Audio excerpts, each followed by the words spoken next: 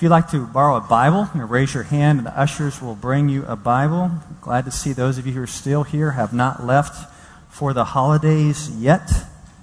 Here a bit longer. It's great. Well, we have finished Malachi a couple weeks ago, and next Sunday, when most of you are going to be gone, we are going to start a new book. The book of Matthew. We are going to be in the book of Matthew for an awfully long time, but it should be fun. That's why I got to get a quick start on it next Thanksgiving week. But over the next year, we're occasionally going to stop at different points and have these sermons talking about the heart of our church, kind of what we're about. What we've framed in talking about our heart in something we call ethos. It's kind of the culture and character of our church. It's who we are and who we aspire to be. And we have about 5 statements, and this morning we're just going to look at one. It's called missional community. When you think of a missional community, I want you to think of a church on joining God on His mission. And when you think of mission of God, don't just think evangelism. Don't just think outreach. Don't just think of things outside of the church. When you think of the mission of God, just think of also a church embodying the gospel, a church living like the church is supposed to live, a church loving and caring for one another. For that as well, that's the mission is God as well. And we have a great picture of this missional community in the book of Acts. So if you wouldn't mind, turn to the book of Acts. So we're going to look at this morning a famous passage of the early church in Acts chapter 2. It's a biblical image of what this missional community can look like from the Bible. Acts chapter 2. And let's all stand as I read this. Acts 2, starting in verse 42. And they devoted themselves to the apostles' teaching and fellowship, to the breaking of bread and the prayers. And awe came upon every soul, and many wonders and signs were being done through the apostles. And all who believed were together and had all things in common. And they were selling their possessions and belongings and distributing the proceeds to all, as any had need. And day by day, attending the temple together and breaking bread in their homes, they received their food with glad and generous hearts, praising God and having favor with all the people. And the Lord added to their number day by day those who were being saved. You may be seated.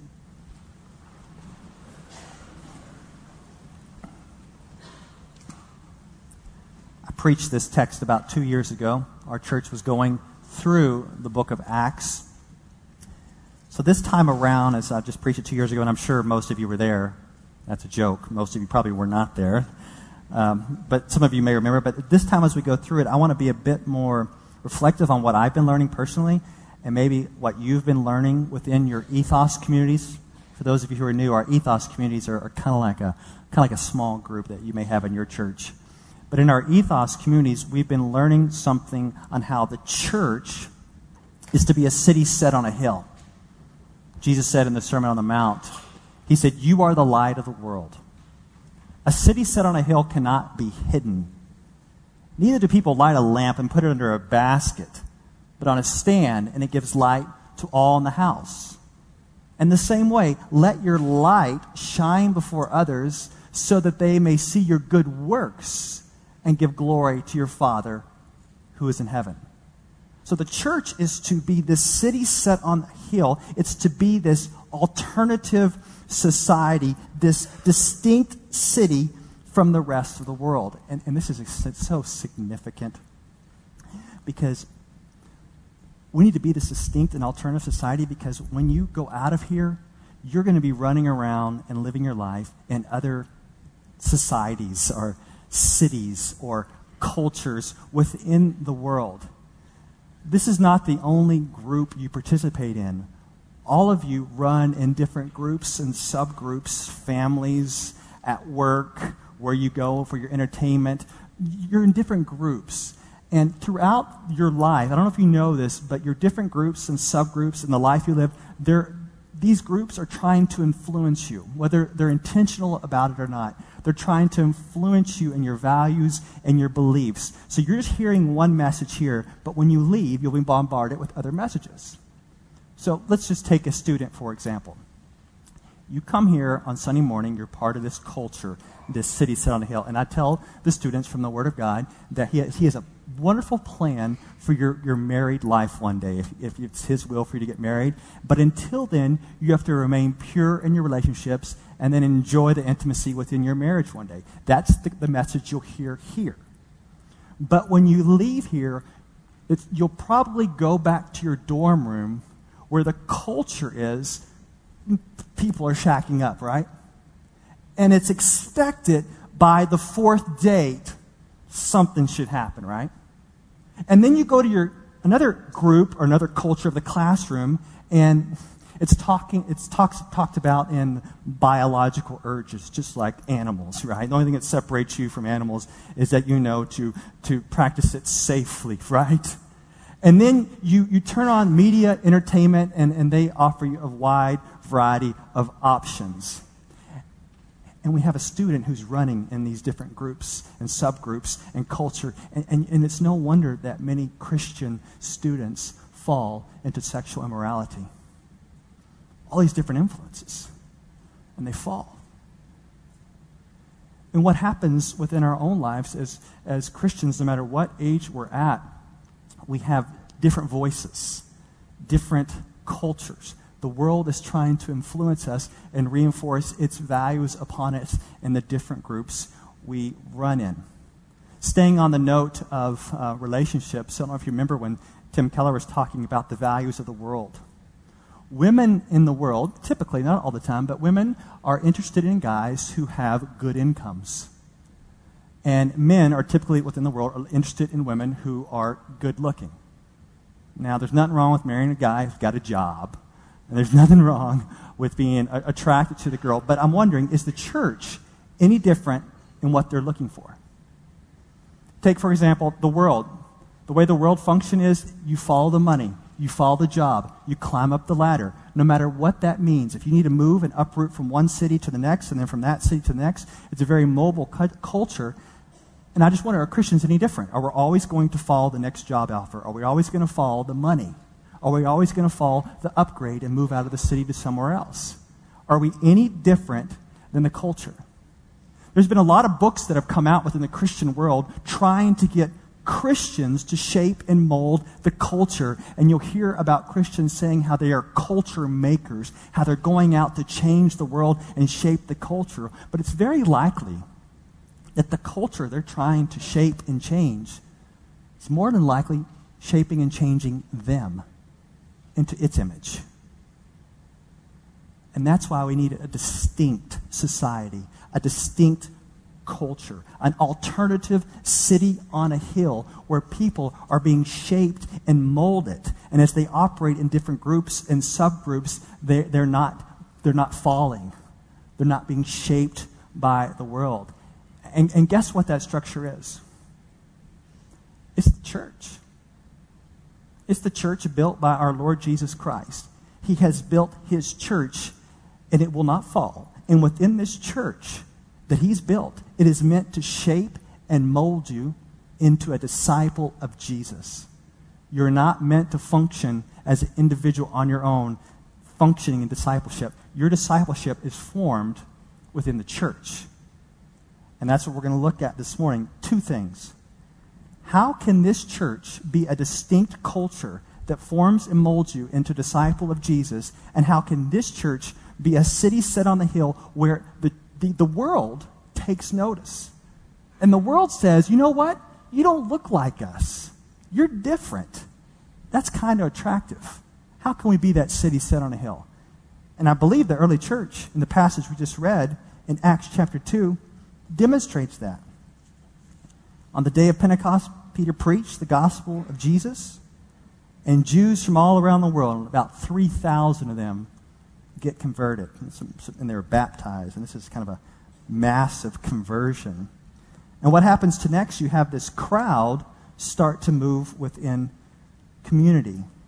And what's great about this, these aren't people who grew up in a Christian home. I know a lot of you grew up in a Christian home. These people didn't grow up in Christian homes. They just got converted. This is totally new to them. And within this community, they are being shaped and formed into disciples.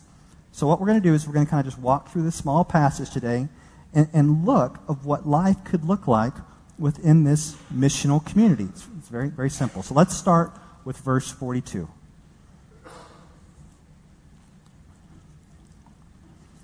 It says, and they devoted themselves. We can kind of just stop briefly. They devoted themselves. So they're devoted to Jesus. And what we're going to see, they're also devoted to Jesus' church. And they devoted themselves. And as they were devoting themselves, that's where their forming and shaping and growing happened. If you're dealing with some stuff in your life, some things you need to overcome, some things you need to break through, that shaping, that forming, that breakthrough is likely only going to come within community. God has ordained for you to grow within a community. And that's where this deep change comes about. As we start walking through this passage, you may think, oh, all we need to do as Christians is just hang out together more. Not necessarily. It's what you do when you do hang out that matters. So let's kind of walk through here. Let's look at what they devoted themselves to. Look at the specifics. And they devoted themselves to the apostles' teaching. So the apostles are teaching. There are these new believers who just got converted, about 3,000 of them. And the apostles' teaching was the Bible, centered on Jesus Christ. The Messiah has come. Christ throughout the Scriptures. They're teaching them the Scriptures that are fulfilled in Him. And you may wonder, well, where is the apostolic teaching today? Where are our apostles? Well, our apostolic teaching is the Word of God. We teach the Word of God, we devote ourselves to the Word of God, and we let the Word of God shape us and form us. And if you were here last week, Steve Bishop talked about this orthodoxy, the Word, the truth of God's Word. It's orthodoxy that we want to hold with humility. It's humble orthodoxy. It's our anchor. Now get this. As we teach you the Bible, we want to teach you orthodoxy. We want to teach you doctrine, but we also want to teach you practice. That is, we want to believe solid doctrine, and we want that to play out as we actually live our lives and engage our world. Let's take, for example, a famous passage that most of you know. It's from John chapter 14, where Jesus says to His disciples, I am the way and the truth and the life. And no one comes to the Father except through me. And if you're a Christian in here, you believe that Jesus Christ, through His life and His death and His resurrection, when we repent and believe in Him, He is the only way to heaven. Jesus Christ is the only way to heaven. That is sound doctrine. But what happens is that you go out of here from this culture that is shaping you during this 40-minute message, right? It's shaping you that Jesus is the only way. But then you go out of here, and let's say you go back to your work, and you work with Muslims who are very nice, diligent, hard workers. And let's say you live next to Jews who are your neighbors, and they have the greatest intact family. And then you go out through your networks at school, and you have friends who are Buddhists, and they're morally respectable people.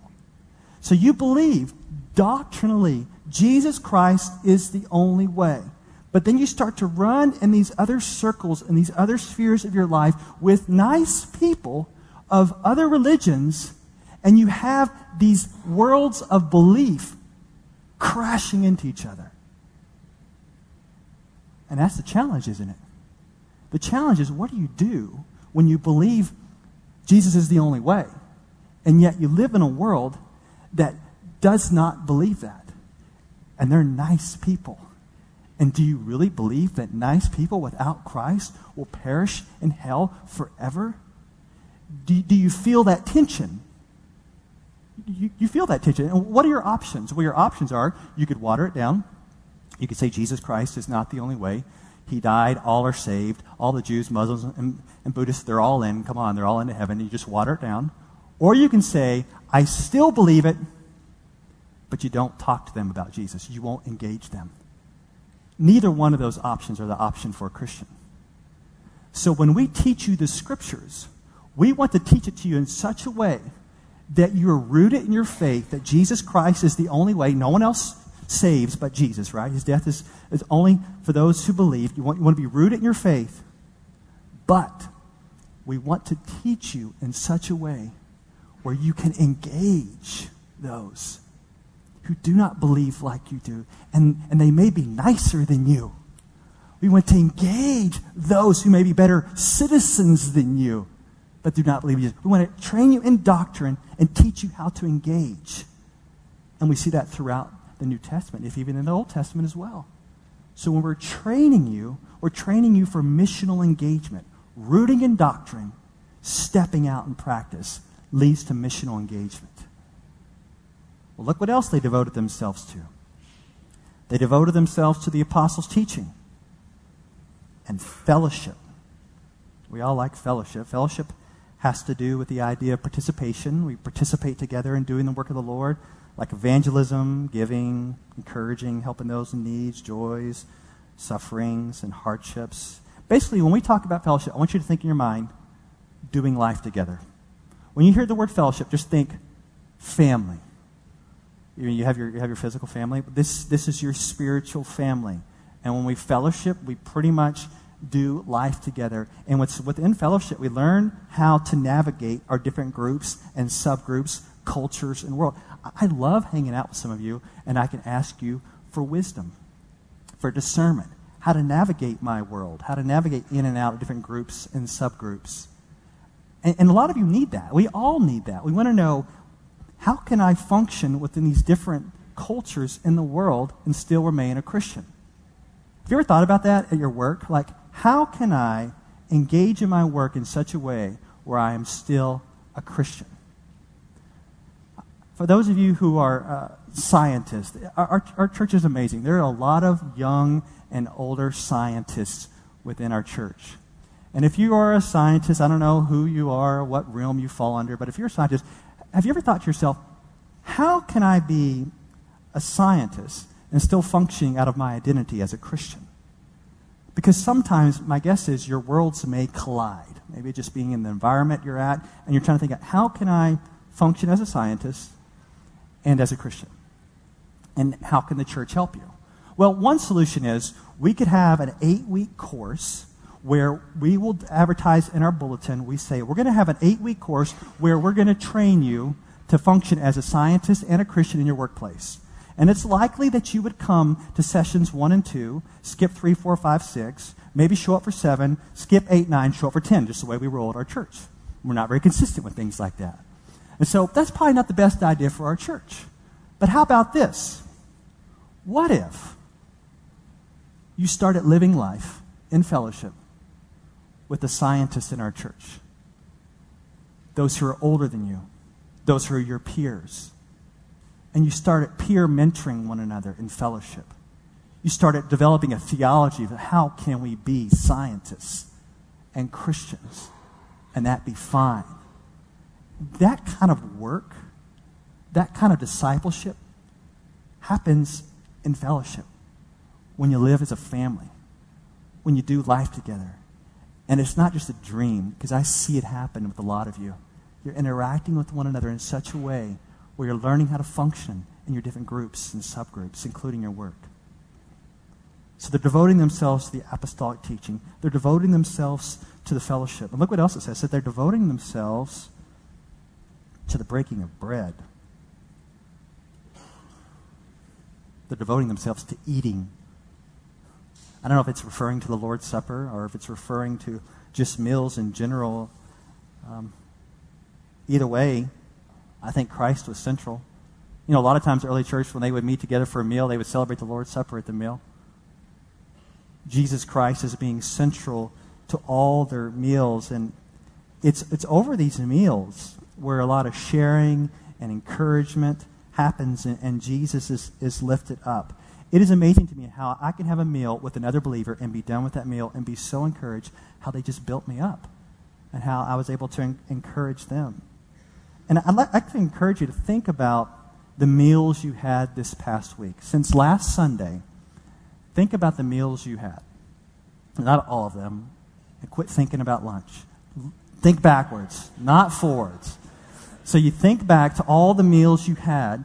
How many of those meals were with other believers? We had about 3 or 4 with other believers. It's amazing how you have to eat right, stay alive. And what about being a little bit more intentional of making those meals with other believers? A little bit more intentional, where you would invite other people, hey, let's go eat. And if no one is inviting you over, invite yourself over.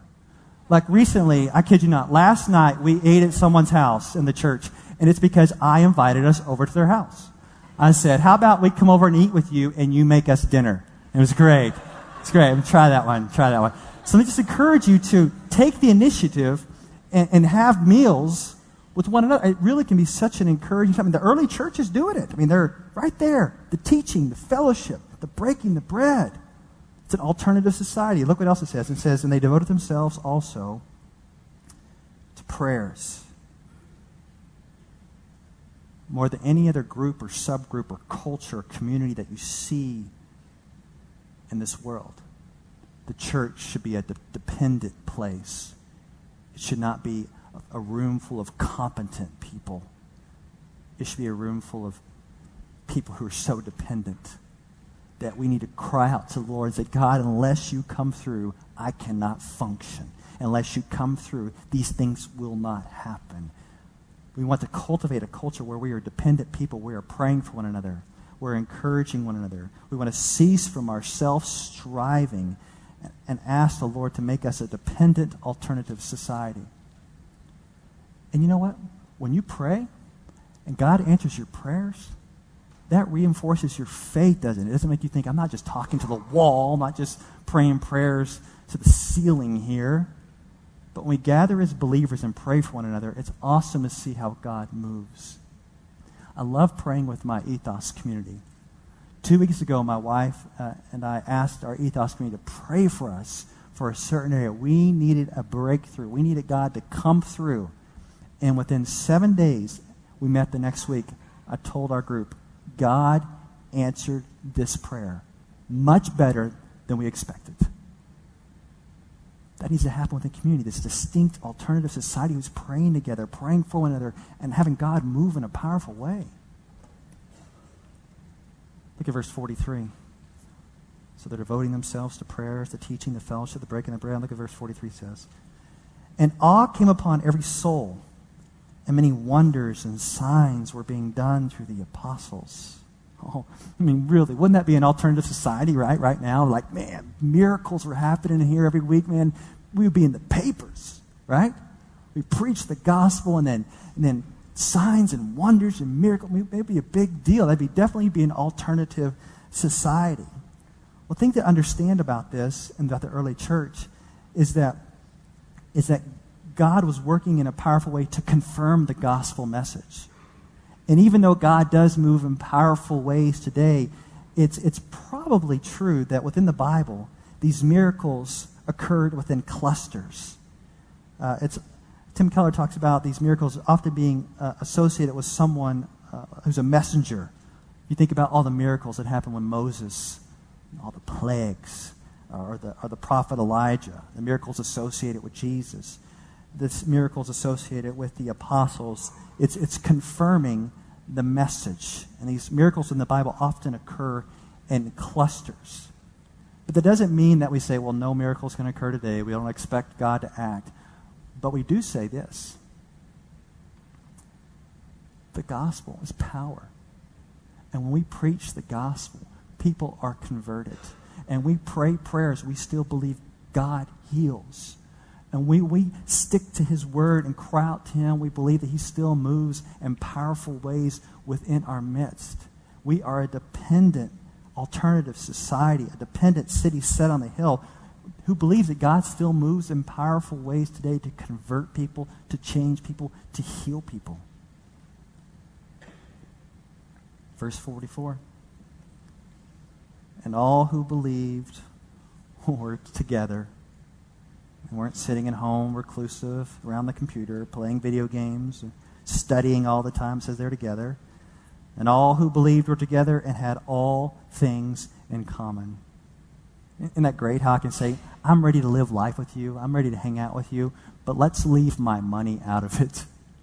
You can talk about how you're all in this together all the time, but when you leave your money out of it, you're not all in.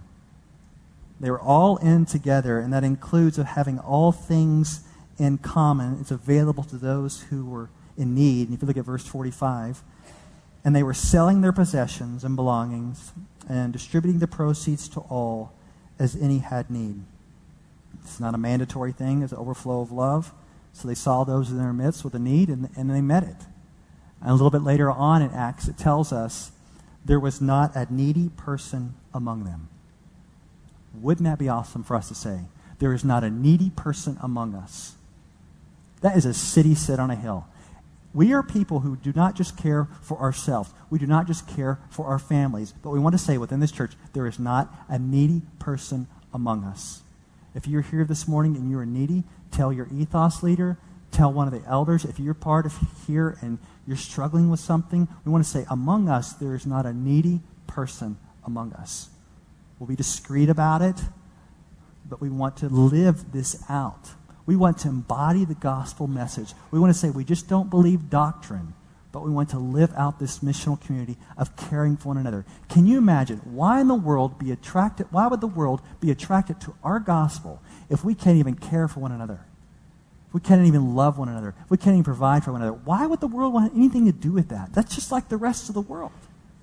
May we say there's not a needy person among us. Let's start to finish it up. You look at verse 46. And day by day, attending the temple together and breaking bread in their homes, they received their food with glad and generous hearts. Don't you wonder, why are they still going to the temple? Well, it's because the early church is made up mostly of Jews. And they're still closely tied to the temple, and it made sense that they would worship God at the temple. They've been reconciled by their long-awaited Messiah. And look, it says they did this day by day, a normal, consistent basis. Look what else they did day by day. It says they were having meals together. They were fellowshipping day by day, personal, face-to-face fellowship. And it happened with glad and generous hearts. They're around each other every day, and they're actually happy about it. And what I'm impressed about this is this happened every day. Every day.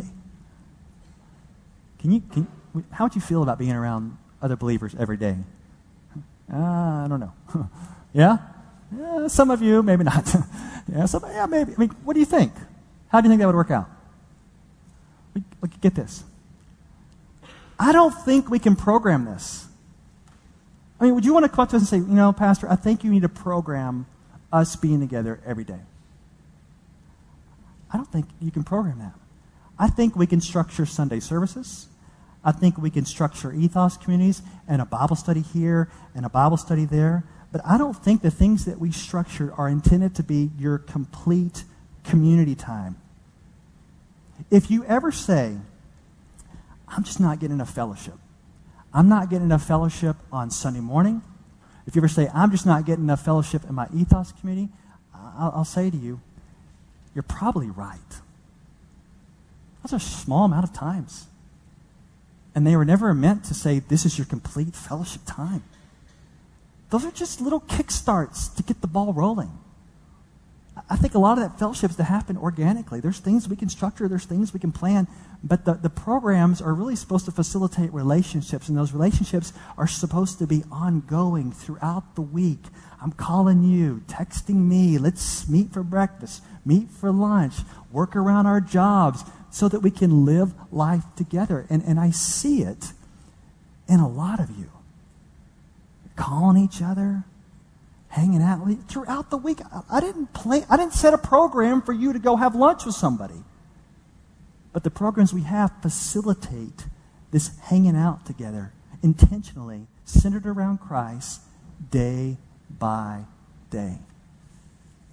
And that organic piece, as I'm starting to see happening more and more in our church, is very, very encouraging. So what's kind of the results here? You look at verse 47, praising God and having favor with all the people. There's overflowing joy from the fellowship. It's reaching up in praise and honor and glory to God. And as this praise is reaching up to God, people outside of the church are taking notice. And it says the church has favor with all the people. Do you think our church has favor with all the people, like in Evanston? I bet you that most people in Evanston don't even know we exist. Wouldn't you agree? They don't even know we're here. Can you imagine having favor with Evanston? Having favor with all the people? They're having favor. And you wonder, how is it this little bitty community is having favor with those around them? I think a lot of it has to do with the gospel they're preaching. They're actually living. They're talking about the love of God, sending his son, sacrificially dying for them. They're actually living in the love of God, sacrificially for others. And while they're living this way, the community, the surrounding community, is starting to take notice, and they're having favor with all people. So when we live in a community like this, not only do we affirm believers, but we're also attractive to the world. We're a city set on a hill. I was telling my son, my 12-year-old son, this story last night, which it fascinates me. I've heard it many times before, and I've never shared it with you. And I've been wanting to, and so I figured now's the time to do it. We're reading here about 3,000 believers, right? Did you know that around, I'm not a big historian here, but did you know that around 350 AD, that'd be about 300 years later, there were 33 million believers? And I was asking my son, I said, now how do we get from 3,000 to 33 million? And one way we can say, work of God. And the answer is absolutely. Powerful work of God. God just brought people and he grew Christians and bam, 33 million. But have you ever thought, let's try to explain it historically. Let's try to explain it sociologically. There was once this guy, unbeliever, when he wrote this book. His name is Rodney Stark. And he thought to himself, how did that happen?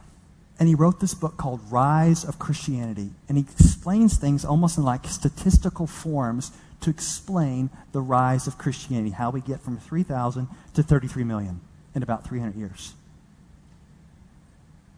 And this is what he says happened. During this time, there was two big, large epidemics that killed about a third of the Roman Empire. That's a big deal. And what was happening during this time, the rich people, the Roman elites and their priests and all their religious folks, they fled the cities. That's where everybody's dying. They want to get away from that. They fled the cities. And guess who stayed? The Christians stayed. And while the Christians stayed, they started taking care of their own who got sick. And then they started taking care of their neighbors who got sick. And many times what would happen is they were taking care of others or taking care of their neighbors. That sickness, this is really strange, would be transferred to them, and a lot of Christians died. Lots of Christians died. But statistically speaking, someone who was cared for by a Christian or by whoever would live longer, even though they didn't have any medicine, just by giving them food, water, just your general nursing care, it showed that they lived longer. And so for those pagans who didn't have anybody to care for them, no Christians to care for them, a lot of them died. And so as these epidemics are coming and going and coming and going, and then a lot of people are dying, when it's all said and done, the elites have left the city, the pagan priests have left the city, and when it's all said and done, what happens? You have a lot of Christians left. And you have a lot of people who converted. And you have a lot of neighbors that were cared for by Christians.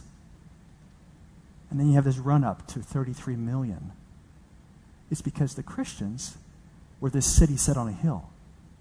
The Christians were an alternative society. The Christians believe the gospel and express the gospel even to the point of dying. That's amazing. And then the conversions happened. That's kind of what's happening here in Acts. Look what the last verse says. And the Lord added to their number day by day those who are being saved. As they're embodying the message, they're caring for one another, they're worshiping, they're fellowshipping, they're living life together, they're caring for others. Boom. The gospel message is being preached, they're embodying it, and conversion is happening. And it's all a work of God. It's all a work of grace. He's the one who makes this distinct city sit on the hill. He uses this community to shape disciples.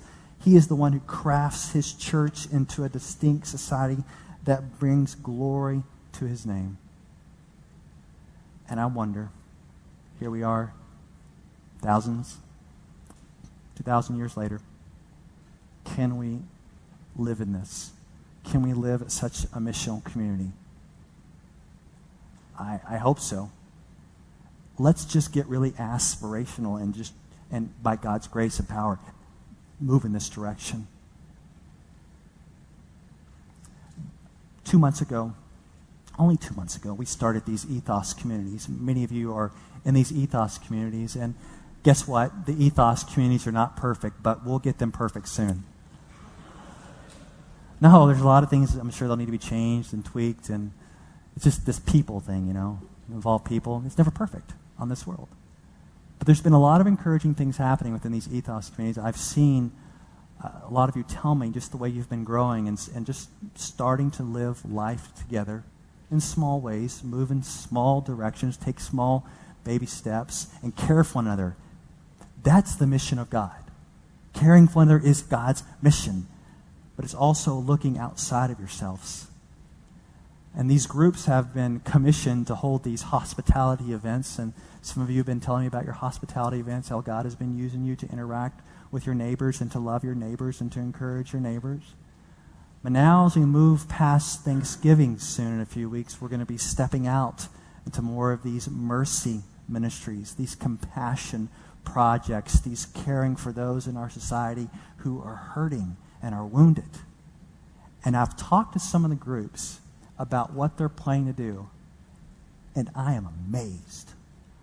The elders and the leaders of the church could never have planned something so organically merciful and beautiful like that. But your groups are coming up with these ideas where you're saying, you know what? It's not just about us. We're moving out. We're stepping out. We're engaging. We're on missional engagement. And for those of you who are not in a group, we're only 2 months in. Now's a great time to jump in, to grow, to be living life with one another. And let it just be a little kickstart for the rest of your life with your believers, your brothers and sisters in Christ. And I just praise God for what he's doing here. He is forming us, shaping us, crafting us into his distinct people, a city sit on the hill for his glory. Let's pray.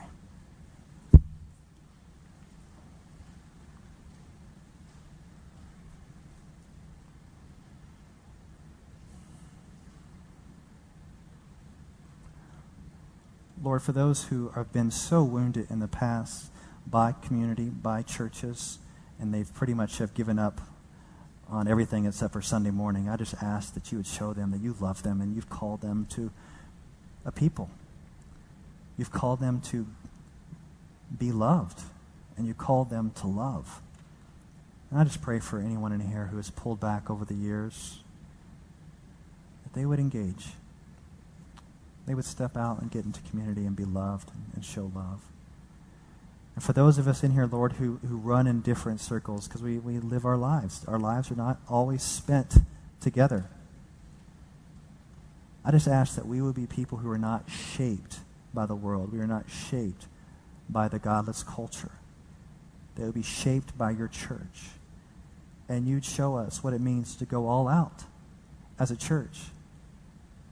To live as you've called us to live by your grace, by your power, as a distinct city set on a hill. We're being shaped inwardly by your people, being shaped inwardly by your word, being shaped inwardly by the power of your Holy Spirit. and that we live our lives on mission for your glory. So we thank you for what your word is doing in us. We thank you for what you are doing in us. Continue to mold us and shape us into the image of Christ. In Jesus' name we pray. Amen.